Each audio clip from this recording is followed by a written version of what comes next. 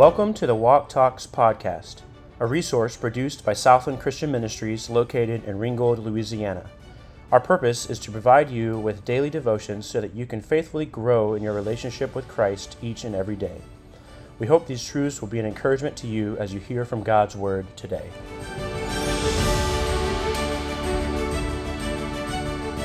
From all your friends here at Southland Christian Ministries and on the Walk Talks podcast, we want to wish you a very happy Thanksgiving Day. It's hard to believe that we're already in the holiday season of 2022 and the year is coming to a very quick end.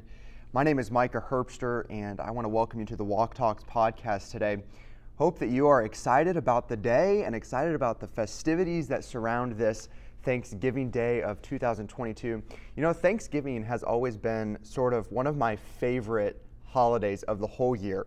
And I think there's a lot of reasons for that. I love getting together with family. I love watching good football games. I love all of the amazing food that comes along with this Thanksgiving holiday. I was recently reading some statistics on Thanksgiving, especially in America. And maybe you know this, maybe you don't, but Americans actually eat 704 million pounds of turkey every Thanksgiving. My goodness, that is a whole lot of turkey. And actually, Americans also eat an estimated 50 million pumpkin pies on Thanksgiving. Now, I don't know about you, but I know that the Herbster family is going to be consuming 3 or 4 pumpkin pies probably. We love pumpkin pie with some nice vanilla ice cream right on top of that stuff. Oh man, absolutely delicious. It's interesting because Americans also take in 3,000 to 4,500 calories at their Thanksgiving celebrations. According to an estimate by this company I never heard of, the Calorie Control Council. Who knew that there was such a thing? But that's a lot of calories. My goodness, 3,000 to 4,500. And for reference, most doctors and health dietitian people say that the approximate calorie count for a normal human should be around 2,000. So the calorie count probably is going to go up for many of us on this Thanksgiving Day. And you know what? That's okay. It's a good day to celebrate what God has done and rejoice in all that He has done.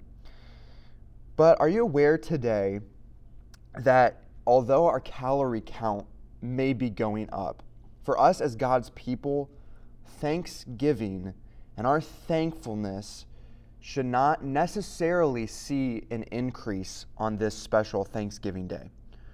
Oh, sure, today there may be a fresh focus on Thanksgiving as we celebrate this wonderful holiday, but it ought not to be an obscure oddity.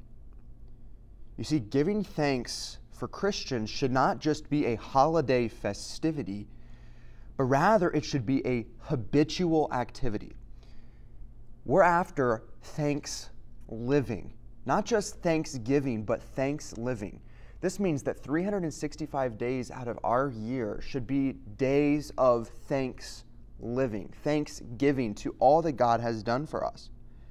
May I ask you, on September 24th, 2022, this special Thanksgiving Day, is Thanksgiving a part of your daily habits? Or is today, this day of thanks, an anomaly? I'd like to direct our attention to Colossians chapter 3 and verse 17, where the Apostle Paul reminds us and instructs us that thanksgiving should be a part of every day of our lives. He writes there, "And whatsoever ye do in word or in deed, do all in the name of the Lord Jesus, giving thanks to God and the Father by Him." Earlier on in the book of Colossians, sort of bracketing this middle section of the book, Paul also writes in Colossians 1, verses 12 and 13, "Giving thanks unto the Father, which hath made us meet to be partakers of the inheritance of the saints in light, who hath delivered us from the power of darkness, and hath translated us into the kingdom of His dear Son."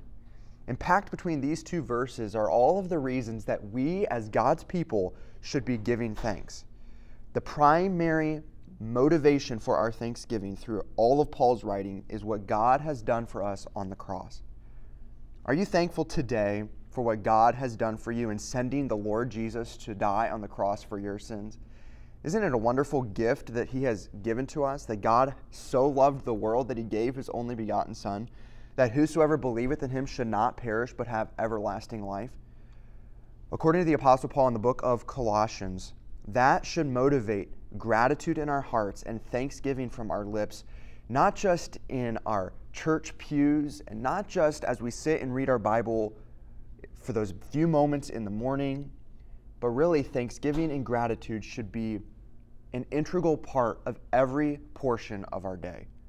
This means that as we go to school, as we interact with our friends, as we post to social media and really engage the world with gospel conversations even, boy, thanksgiving should be on our hearts and in our minds and especially on our lips.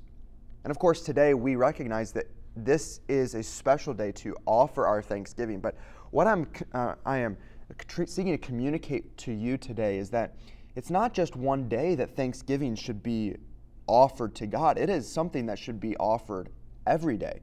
And that's why the Apostle Paul says that whatever we're doing, first of all, it should be done in the name of the Lord Jesus. And while we are living to the glory of God through the Lord Jesus Christ, we should be thanking him for all that he has done.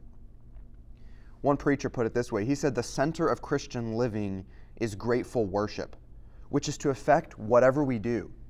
Jesus, the true divine and human image of God, the one whose cross secured our reconciliation, is the reason for our gratitude, and the one through whom we can now offer that gratitude to the Father himself. So how do we live thanksgiving? First of all, I would like us to consider that we must recognize the giver of every good gift. James 1 and verse 17 says that every good gift and every perfect gift is from above and cometh down from the Father of lights, with whom is no variableness, neither shadow of turning. Of all the truths in the Scripture, here is what separates a Christian's thanksgiving from the heathen thanksgiving. It is a recognition of the giver of the gifts. And so we must do that. But second of all, we must also remove the grumbling from our life. Philippians 2 and verse 14 says that we should do all things without murmurings and disputings. So as we recognize that God is the giver of all gifts that we have, that should motivate us to remove grumbling from our life.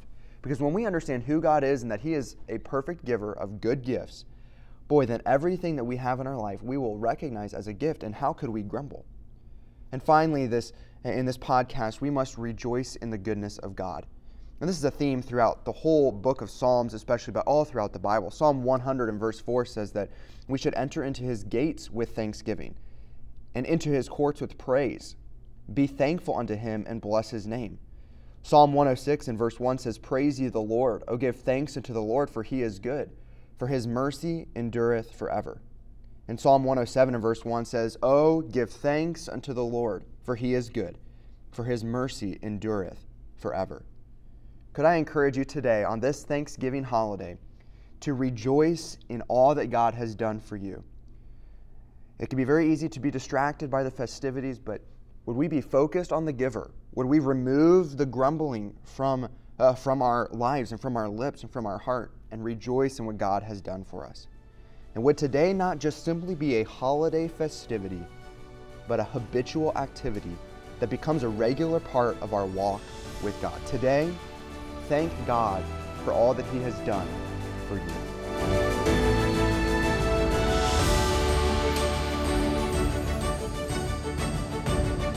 Thanks for listening to the Walk Talks podcast.